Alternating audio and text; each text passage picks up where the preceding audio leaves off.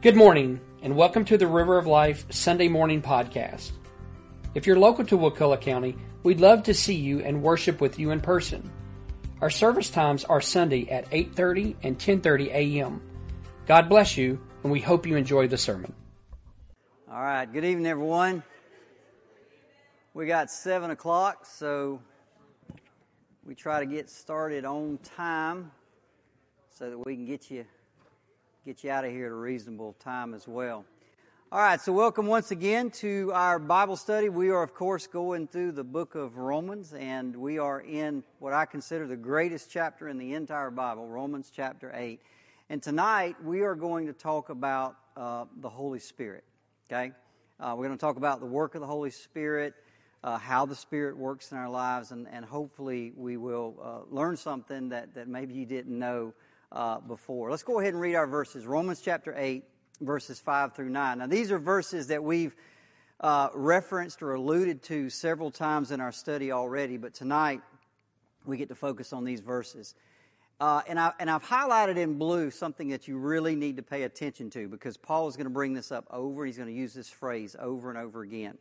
He says this: "For those who live according to the flesh set their mind on the things of the flesh." In other words, those that live according to the flesh do so because they have a mindset that is set on the flesh. But those who live according to the Spirit do so because their mind is set on the things of the Spirit. For to set your mind on the flesh is death, but to set the mind on the Spirit is life and peace. For the mind that is set, does anybody see a theme? For the mind that is set on the flesh is hostile to God. It does not submit to God's law. Indeed, it cannot. Those who are in the flesh cannot please God. But you, however, are not in the flesh, but in the Spirit, if in fact the Spirit of God dwells in you. And then Paul makes a very clear blanket statement: anyone who does not have the Spirit of Christ does not belong to Jesus. Okay, that is about as clear as you can possibly get. So again, tonight we're going to talk about the Holy Spirit, but let's start with the Hoover Dam. And you'll see how we can get from the Hoover Dam to the Holy Spirit. So how many here have been to the Hoover Dam? Yeah, so it's a real, if you've never been before, you should go. Several years ago, Kathy and I and the boys, and I think Daddy was with me. He always wanted to tag along in our little trip, so he just jumped in the car and went. Anyway, we went out west and went to Mesa Verde National Park and went to the Grand Canyon, and we ended up in Hoover Dam. And they got this great tour you can take, and you go down into the kind of the bowels of the dam, and you see these big turbines. It's a really neat place, and I kind of got interested in it, and I studied a little bit on the history. The Hoover Dam was built between 1931 and 1936, and one of the really interesting things about it is that as they were building, and it's of course built on the Colorado River, and they needed to keep the river flowing while the dam was being built. So they did something really interesting. They dynamited, and I actually highlighted it there for you. They actually dynamited 2 tunnels in the mountains around the dam. And they actually rerouted the river both to the left and the right of the dam while they were building it, which is an incredible engineering feat for somebody in the 1930s. But what was interesting about it is why they did it. And they did it for several reasons. But one of the reasons they kept the river flowing is because people downstream depended on that river.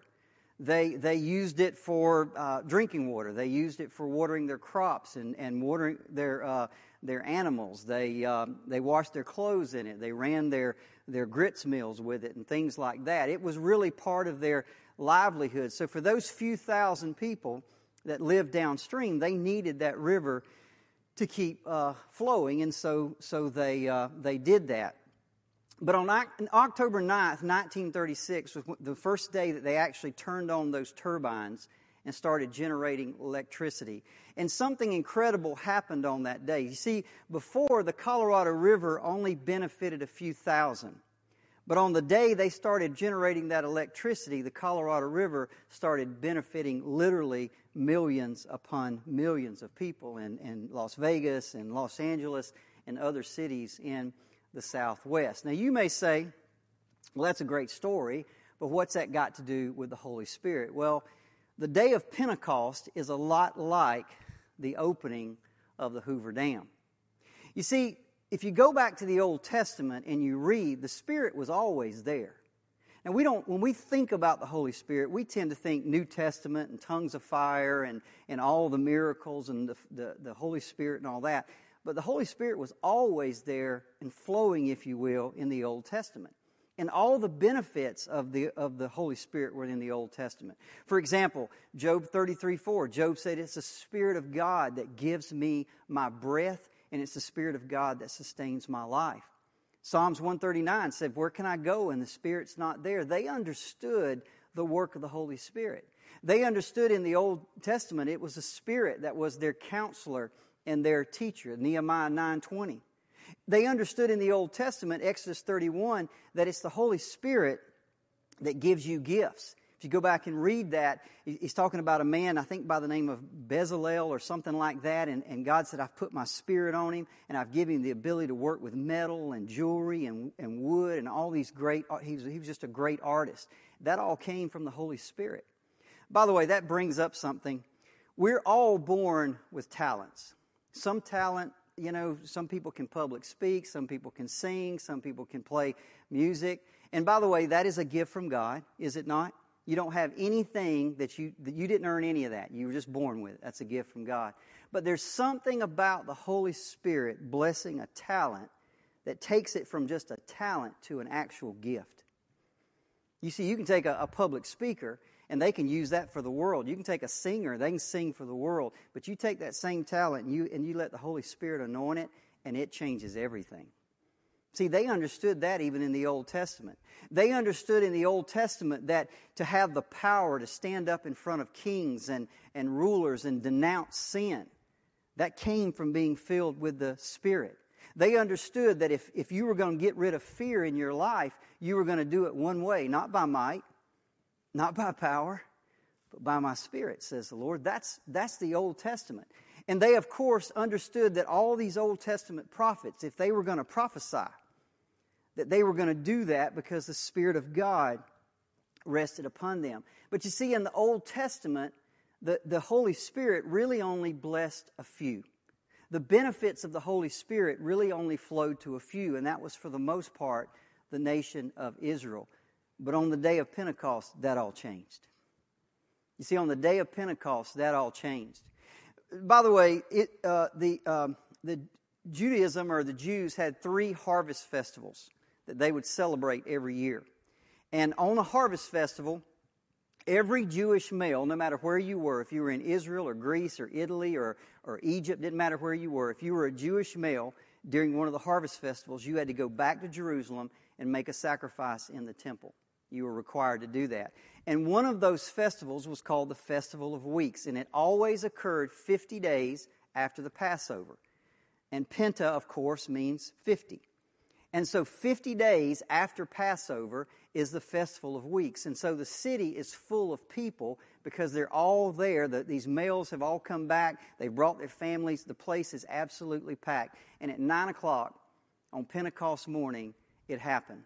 The Bible tells us in Acts chapter 2, they were in the upper room. There was 120 of them up there. It was the disciples. It was Jesus' mother. It was his brothers. It was people like Mary Magdalene. 120 of them in that upper room. And it says the Holy Spirit fell.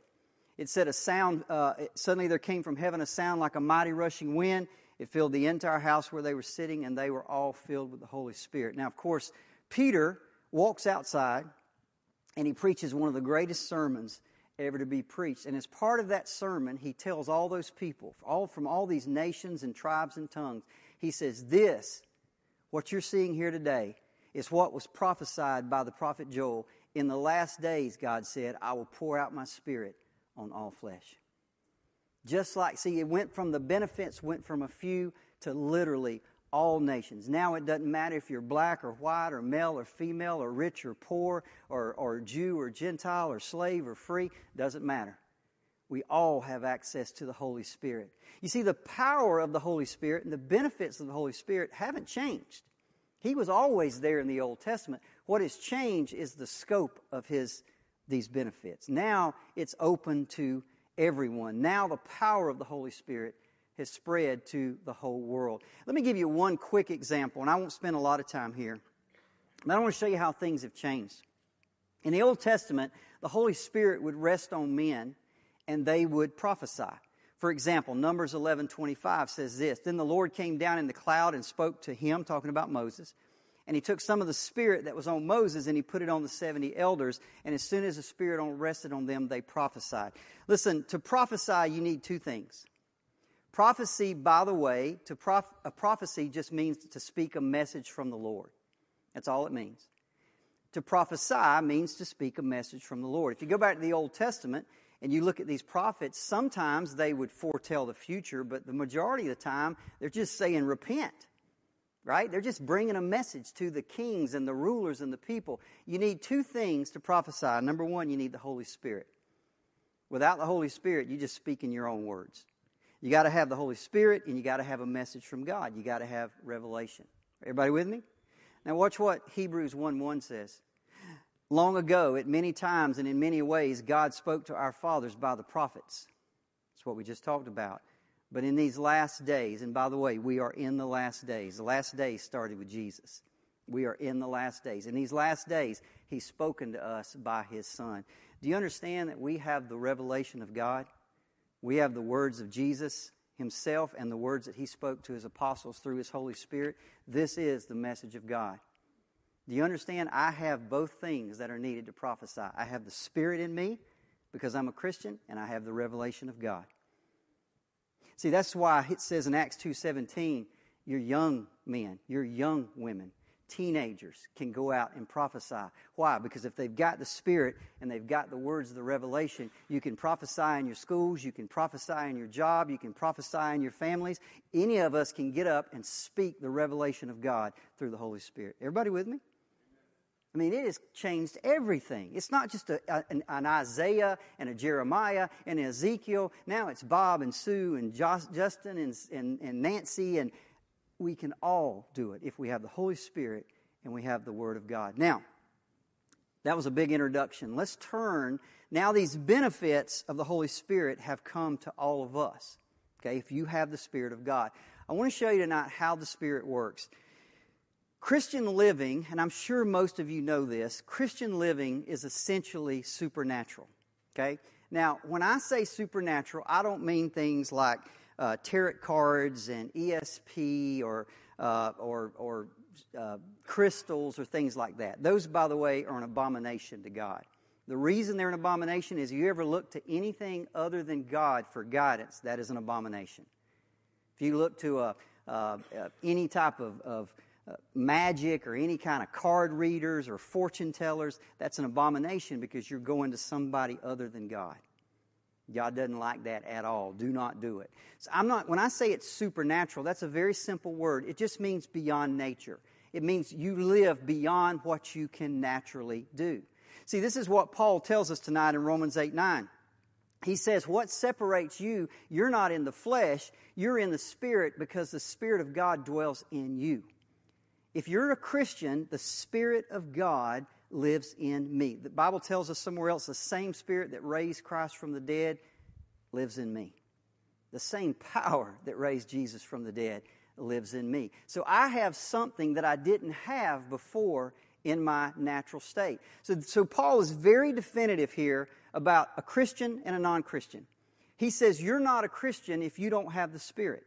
You're just in your natural state, and you are ruled or governed by the flesh. On the other hand, if you have the Spirit, you belong to Christ, you are a Christian, and you are ruled or governed by the Spirit, something beyond your natural. Everybody with me? Above the natural. You've got something that you didn't have before you were born again, and that changes everything. Now let's see what Paul says in Romans 8:5. Those who live according to the flesh set their minds on the flesh, but those who live according to the Spirit, those who have the Spirit, set their mind on things of the Spirit. You see, here's the deal, and I'm going to circle this word. Christian living is all about your mindset. You don't get smarter. The Holy Spirit doesn't come in and wave a magic wand and all of a sudden make you smarter. But He changes your mind. He changes your mindset. And we're going to see tonight how he does this. This is what defines a Christian. As a Christian, you should have an entirely different way of thinking than you used to have in the natural. That should completely, it shouldn't even be close to what you used to have. And I'm going to show you how, in just a minute, how that's different. So that's what I mean by saying that Christian living is supernatural. The Spirit comes into us and He brings a mindset that we could never have just in ourselves. We never would have. The Bible says the mind that's set on the flesh will not submit to God's law. Indeed, it cannot. So the Holy Spirit makes all the difference in the world in this mindset. And let me tell you, before I'm done here tonight, what I'm trying to get across is we should cherish the work of the Holy Spirit in our life. It's only that you start out with a complete inability to even submit to God. And the Holy Spirit takes you from there all the way, as we saw last week, where you literally fulfill the righteous requirement of the law. That's all the Spirit. You don't get off the starting line without the Holy Spirit. You don't even get in the race without the Holy Spirit. So we need to cherish the work of the Holy Spirit and understand the work of the Holy Spirit in our life. So here's what we're going to talk about tonight. How does the Holy Spirit change your mind? How does He do that? Do I go home at night and put on a CD that plays Scripture? Is that what the Holy Spirit does? And I wake up the next morning and I'm more spiritual than I was? Is that what He does? How does He work in our life? Well, I'm going to show you, but I want to begin by making sure that you understand the problem that the natural man has. Because if you misunderstand the problem that an unbeliever has, then you'll misunderstand the solution. You'll misunderstand how the Spirit works in our life. So I'm going to read a companion scripture. This is also the Apostle Paul. This is him writing in 1 Corinthians chapter 2. And I'm going to walk through this very slowly, and I want you to see what he says. He starts out by saying this. He says, the natural person. Okay, now stop right there. What does Paul mean by a natural person? Well, that word, Greek word, I think, is psychikos. I really have no clue how to pronounce that. But that word is only used one other time in the New Testament to refer to people. Only one other time, and that is in Jude 1:19. Listen to what it says. It is those who cause divisions, worldly people, and there's the word right there, psychikos, and then he describes them devoid of the Spirit. Okay? So when Paul talks about natural people or worldly people, what he's talking about is people who do not have the Spirit of God. Everybody with me? Okay? Now, let's see what he says about them. The natural person does not accept the things of the Spirit of God, for their foolishness to him. Okay? Now, we need to ask this question. What is he talking about? What are the things of the Spirit of God that are foolish? Well, if you back up one chapter in Corinthians, Paul has already kind of explained this. He said this, the word of the cross is foolishness to those who are perishing. So when Paul is talking about the things of the Spirit of God that the natural man can't accept, he's talking about the gospel. He's talking about this message that Christ has come to die on a cross for our sins. He's talking about atonement and redemption and sacrifice and all of this that goes into the message of the cross, which, by the way, has devastating implications for human pride. Because the gospel says you can't do it. You won't ever be able to do it. You're not good enough. You'll never be able to good enough. There's one way, and that's Jesus. And Paul says the natural man, they can't accept that. It sounds like foolishness to them. Now, by the way, I'm hoping I haven't told you anything that you don't know. I hope, because this is really 101 type stuff. Natural people, unbelievers, people without the Spirit of God, they just look at the gospel and they think, that's stupid. How many of you looked at the gospel at one time in your life and thought, that's just not for me? That's for them religious fanatics down there at that church, but that is not for me. I got other things I need to do with my life. We see it as foolishness. Okay? Now, let's keep reading. The natural person does not accept the things of the Spirit of God. They're foolishness to him, and he's not able to understand them. All right, now, this gets tricky. Paul just said that the natural person, the person you meet on the street, the Muslim, the Jew, the atheist, the non-believer, they cannot understand the gospel. They can't understand it. Well, now, what does he mean by that? We need to figure that out. Is Paul saying they don't have the right information? Is Paul saying nobody's ever really explained the gospel to them correctly? Is that what he's saying? Is he saying they're not smart enough? You know, I've got a 2-year-old granddaughter. I could preach the gospel to her and explain it to her very clearly. And guess what? She's not going to understand it because she's not at that point where she can comprehend those type of concepts. Is that what Paul is saying? Is they don't have that kind of comprehension? Or are they unable to interpret the words that they're hearing? You know, I could have a Chinese man stand here tonight and explain the gospel and do the best explanation of the gospel I've ever heard. And guess what? I just look at him because I don't understand what he's saying. Is that what Paul means, that it's just gibberish? What does he mean by saying they can't understand? Well, let's go back and read what it says. The natural person does not accept the things of the Spirit of God, doesn't accept the gospel. They are foolishness to him, and he's not able to understand them. And here's the key, because they are spiritually discerned. Now, that word discern means to assess. It means to appraise, or the best way I like to put it, they don't know how to value it. Okay? See, here's the key. The problem is they have a moral inability to assign the right value to the message. The natural person without the Spirit of God, when they hear the gospel, they understand the gospel. It's clear. Hey, if I came here tonight and I said, listen, you're a sinner. All have sinned and come short of the glory of God.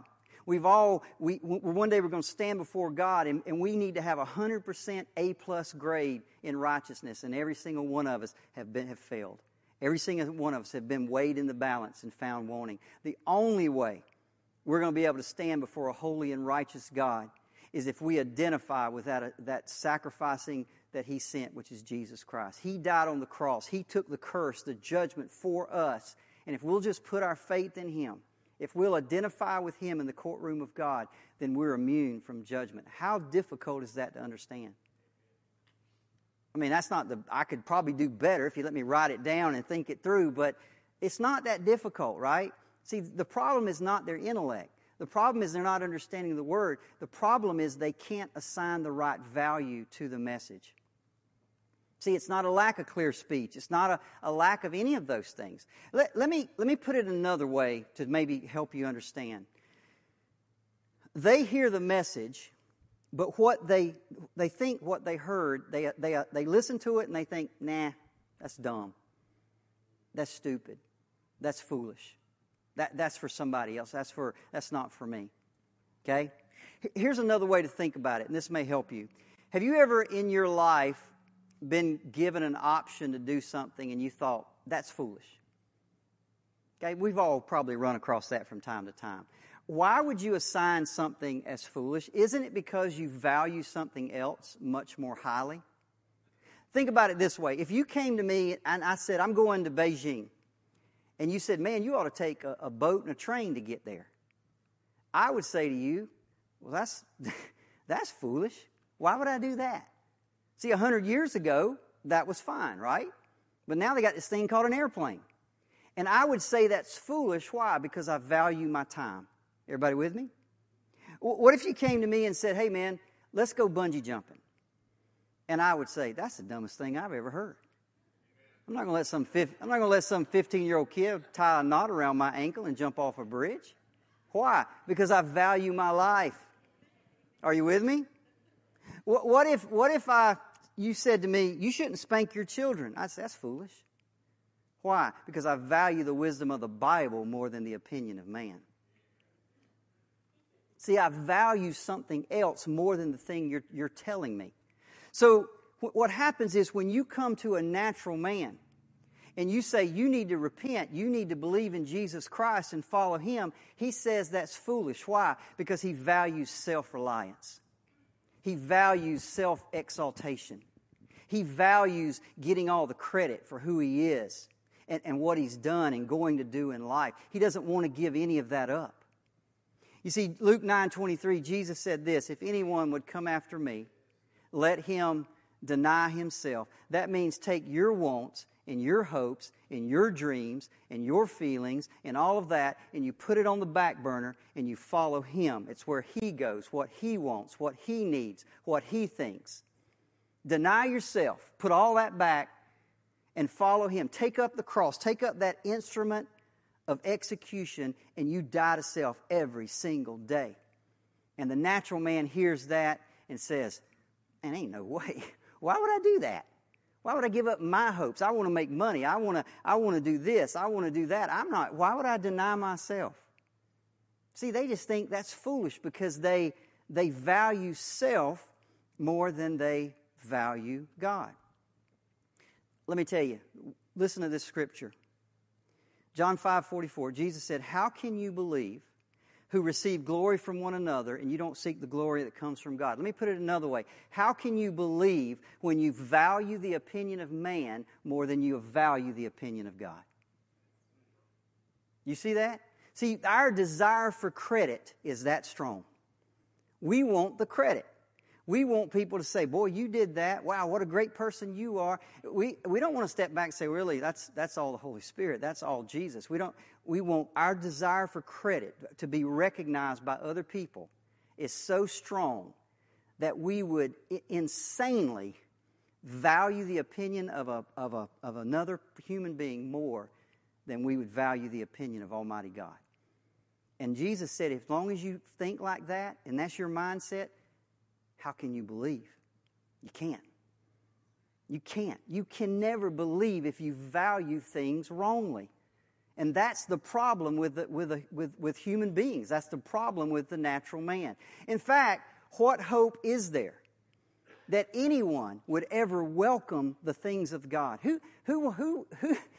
What hope is there that somebody would say, "That's the greatest message I've ever heard. I'm just going to get up every day and put all my dreams and my hopes and my feelings behind, and I'm going to take up this cross and I'm just going to follow this man that died 2,000 years ago." That almost sounds insane as I'm saying it. Who would ever do that? Who would ever put a value on that higher than their own life? Only through the Holy Spirit. Only through the Holy Spirit. You would never do it. Listen, you didn't just wake up one day smarter than you were the day before. There's not a person here who's saved that woke up one day smarter than they were the day before. If you're here tonight and you're saved because of the Holy Spirit's work in your life. That's it. That's the only reason you're in the race. It's the only reason you'll finish this race is because of the Holy Spirit. Now I want to close with this. This passage has two applications or implications, if you will, for us. One has to do with how does the Spirit work in the life of an unbeliever, and of course the other is how does the Spirit work in the life of a believer. So let's start with an unbeliever. Okay, anybody know any unbelievers? Anybody got any unbelievers in your family? All right, this is going to help you tonight. What is their problem? What is their problem? They don't have the Spirit. What is the result of not having the Spirit? They can't see the value of Jesus Christ. Listen, you can preach and preach and preach and teach and teach and preach and testify and preach and teach, but it's just like it's like speaking to a dead person.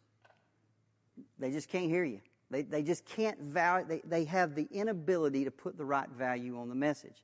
So here's a question: how can they ever be saved? How can they ever be saved? In their natural state, if they have a moral inability to value the message of the gospel apart from the Holy Spirit, then how could they ever come to be a person that has the Holy Spirit? They can't. They can't unless the Holy Spirit intervenes on their behalf. The Holy Spirit has to intervene on their behalf. You see, the Spirit has to come. They're sitting there. They've sat there in that pew or on that chair, and they've sat there for week after week, month after month, year after year, and all they can think about is, man, where am I going for lunch? I got to get out of here. This is the boringest thing I've ever heard. And then one day, they sit there, and that day, everything changes. Why? Because the Holy Spirit rested on them. And the Holy Spirit did something, and He changed their mind. He allowed them to see the gospel, a message of Jesus Christ, in a way they'd never seen it before. All of a sudden, Jesus wasn't just a myth, a cartoon character, or even a good man or a teacher or maybe a prophet. He's the Son of God that takes away the sin of the world. Not only that, He takes away my sin. This is real. Everything changed. Why? Because the Holy Spirit did something. Listen to these scriptures. I'll just give you 3. I could give you more. John 6:44. These are the words of Jesus. No one can come to me unless the Father draw him. Nobody can come on their own volition. Nobody ever will come on their own volition. They'll just hear that message over and say, that's the dumbest thing I've ever heard. Unless the Father draw them. And that is the work of the Holy Spirit. How about this? Acts 16:14. There's a lady named Lydia. She was a wealthy woman. She sold purple, which in that day was purple was something that took a lot of work to get the dyes out. And so anybody that sold purple cloth and things like that made a whole lot of money. And you can go back and read about that in Acts chapter 16. But she's listening to Paul preach. And look what it says. And as she listened to us, say it with me, the Lord opened her heart and she accepted what Paul was saying. Why did she accept it on that day? Because God opened her heart. See, the Lord had to come in and intervene so she could hear that message and think, man, this is the truth. This is the truth. Or how about this one? 2 Corinthians 4:6. This is Paul. For God, who said, let light shine out of darkness. By the way, he is referring to Genesis when God said, let there be light. He says the same God who said, let there be light, has shone in our hearts to give the light of the knowledge of the glory of God in the face of Jesus Christ. See, that person that sat there that day, the Holy Spirit did something. He turned a deaf ear to one that could hear. He turned a blind eye to one that could see. He turned a dark heart and He shined light. And so all of a sudden, they saw Jesus for who He really was and the value that was in the message. You see, that's what the Holy Spirit does in order to save us. He allows us to see Jesus for who He really is. Again, not just a man or even a myth. Not maybe a good man, some people think He is. But He allows us to see that He is the Son of God that takes away the sin of the world. One of my favorite parables is Matthew 13. Jesus said this, the kingdom of heaven is like a treasure hidden in a field, which a man found and hid, and for joy over it he goes and sells all that he has and buys that field. There's a man one day, and he's working out in a field, and maybe he's out there with his hoe, and he hits something. And he kind of digs down, and he realizes, what I just found is worth more than everything I own. And he goes and he sells all that he has, and he buys that field to obtain that treasure. But you see, when you got to recognize, you got to be able to value the treasure. How many people see Jesus and say, whatever, I value my life. But see, when you see Jesus and all of a sudden you see Him for who He is and His beauty and His awesomeness and His glory, everything else just fades away. Everything else is worth setting aside and leaving and putting it all with Him. Here's the reason I bring this up. If you're a believer here tonight and you've got unbelievers in your family, this should reaffirm what our job is. This is your job. Deliver the message of the cross. That's it. Just deliver the message of the cross. You can't scare them into heaven. You can't pull on their emotional strings to get them into heaven. By the way, I can scare somebody to an altar, but I can't scare them into heaven. You understand the difference? I can't scare somebody into heaven. I can pull your heartstrings and maybe get you to an altar. But I can't pull your heartstrings and get you into heaven. That's a work of the Holy Spirit. The Holy Spirit has to do that. Now you might say, and I know what some people say. Let me address this real quick. Some people might say, yeah, but Derricke, if we just had more miracles here. If people's limbs were growing here and people were getting out of the wheelchairs and walking and there were these miracles, then more people would come to Jesus. If we could just have somebody at River of Life raised from the dead, then people would flood in here to be saved. That's not what the Bible says at all. Jesus tells a story about two men. One is named Lazarus. This is not the Lazarus that rose from the dead. This is a poor beggar who sat at the gate of a rich man. And in his life, Lazarus didn't have anything, and the rich man had everything. And literally the dogs would come out to the gate and lick the sores of Lazarus. That's how bad he was. And the Bible says when they died, Lazarus was carried by angels to Abraham's side in heaven. And the rich man went to hell, and it says he was in torment. And in one of the few places in the Bible where the Bible kind of pulls back the curtain and lets us see something, it says the rich man was in hell, and he looked, and he could see Abraham and Lazarus afar off.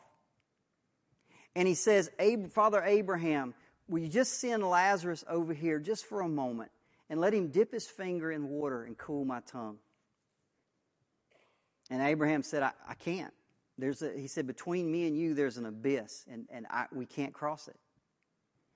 And then the man said, Abraham, will you do this? I've got 5 brothers. Will you at least send Lazarus back from the dead to go tell my brothers not to come to this place? Now, before I tell you what Abraham said, I want you to notice, do you notice what that man never said? He never said, I don't deserve this. I shouldn't be here.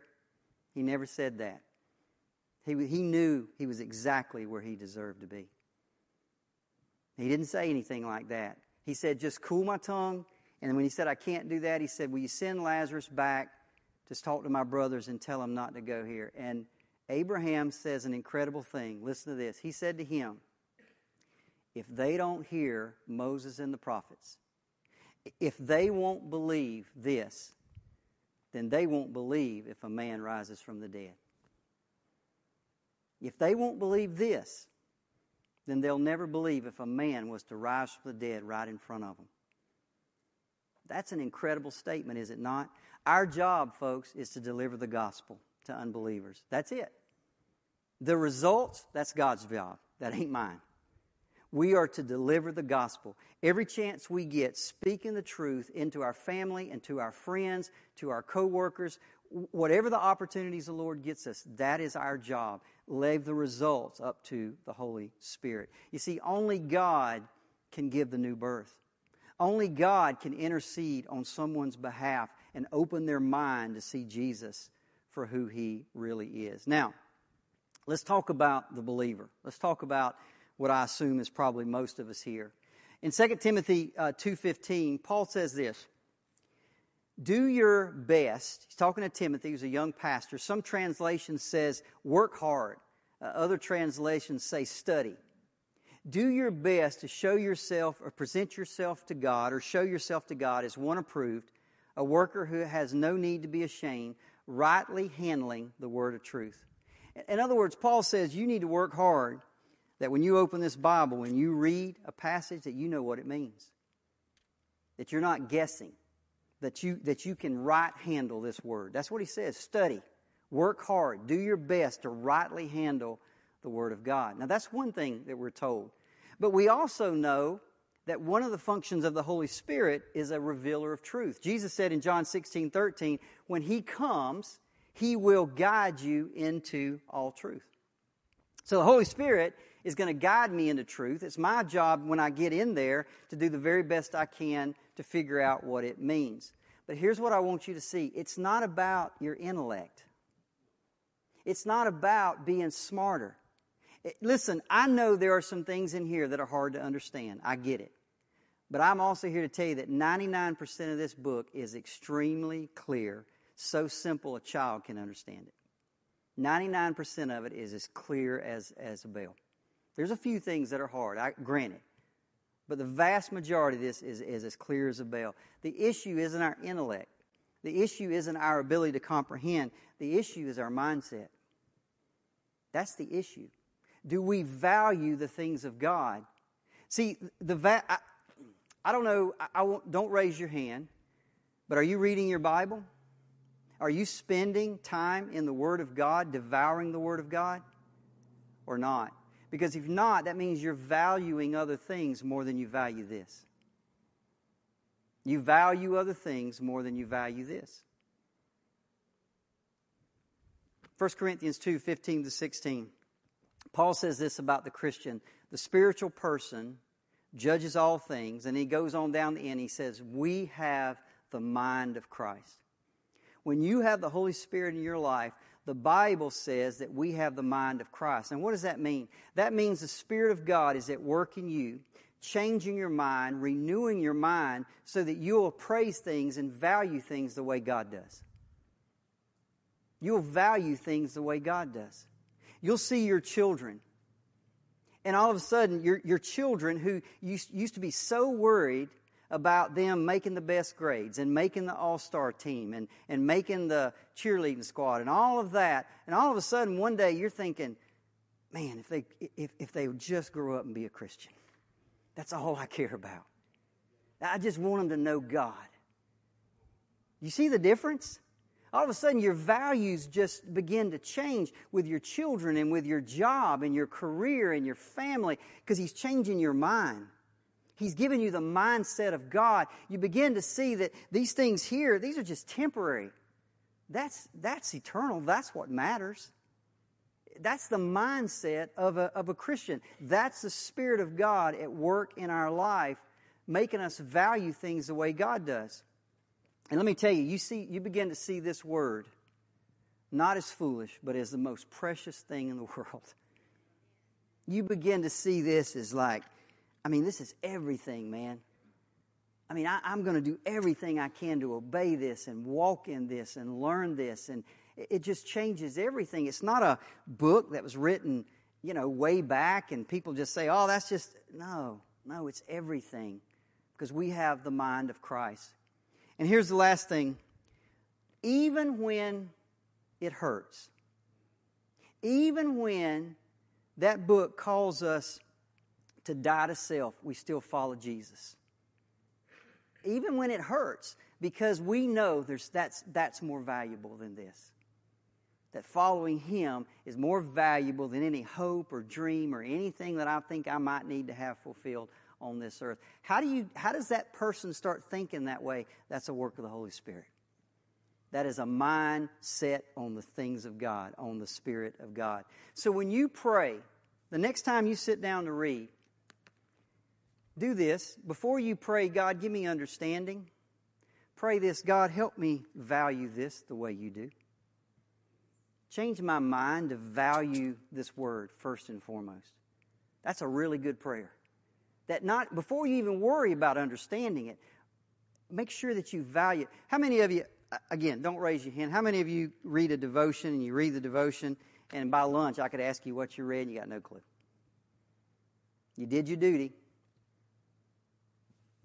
When you sit on that devotion, open it up and say, God, help me to value this the way you do. Change my mind. Change my heart. Let me appraise things the way you do. And I'm telling you, your Bible reading will change. It's not about duty anymore. It's not about, I read my 7 verses or whatever today. I'm good to go. No, it's about knowing Jesus. It's about being like Jesus. It changes everything. Galatians 6:14, I close with this. Paul says this, far be it from me to boast except in the cross of our Lord Jesus Christ. Remember what the natural man can't accept the things of the Spirit of God, which is the message of the cross, right? Now look at the man of God and look at what he says. I'm going to boast in one thing and one thing only. That is the cross of our Lord Jesus Christ, by which the world is dead to me and I'm dead to the world. You see the value change here? He said the world, that's nothing. That's nothing. It's temporary. It's just here for a little while and then it's gone. But the cross of Jesus, He said, I boast all in that. Let's pray. Father, You are a wonderful God. And Holy Spirit, I thank You, Jesus, when You went back, that You sent the Holy Spirit from the Father. Holy Spirit, I want to thank You for Your work in my life, for Your work in the lives of all those in these seats tonight, for Your work in this church. And I know sometimes we put the focus on Jesus. And I know You want that. You want us to focus on Him. But I just want to take a moment to say thank You. Thank You for what You've done in our lives, how You've taken us from this, even an inability to submit to God's law, to people that are walking in your ways and walking in your word and walking in your spirit. That's you. That's you. You did that, and you deserve the credit for that. Thank you, Jesus. Thank you, Holy Spirit. Thank you, Father. Lord, we just love you tonight. We thank you for all you do. And I just ask that somehow, some way, as always, that you take these puny words that are spoken in an English language and you somehow take them through the Holy Spirit and do what you do. You drive them deep into our heart and you bring forth fruit. We ask all that in Jesus' name. Amen.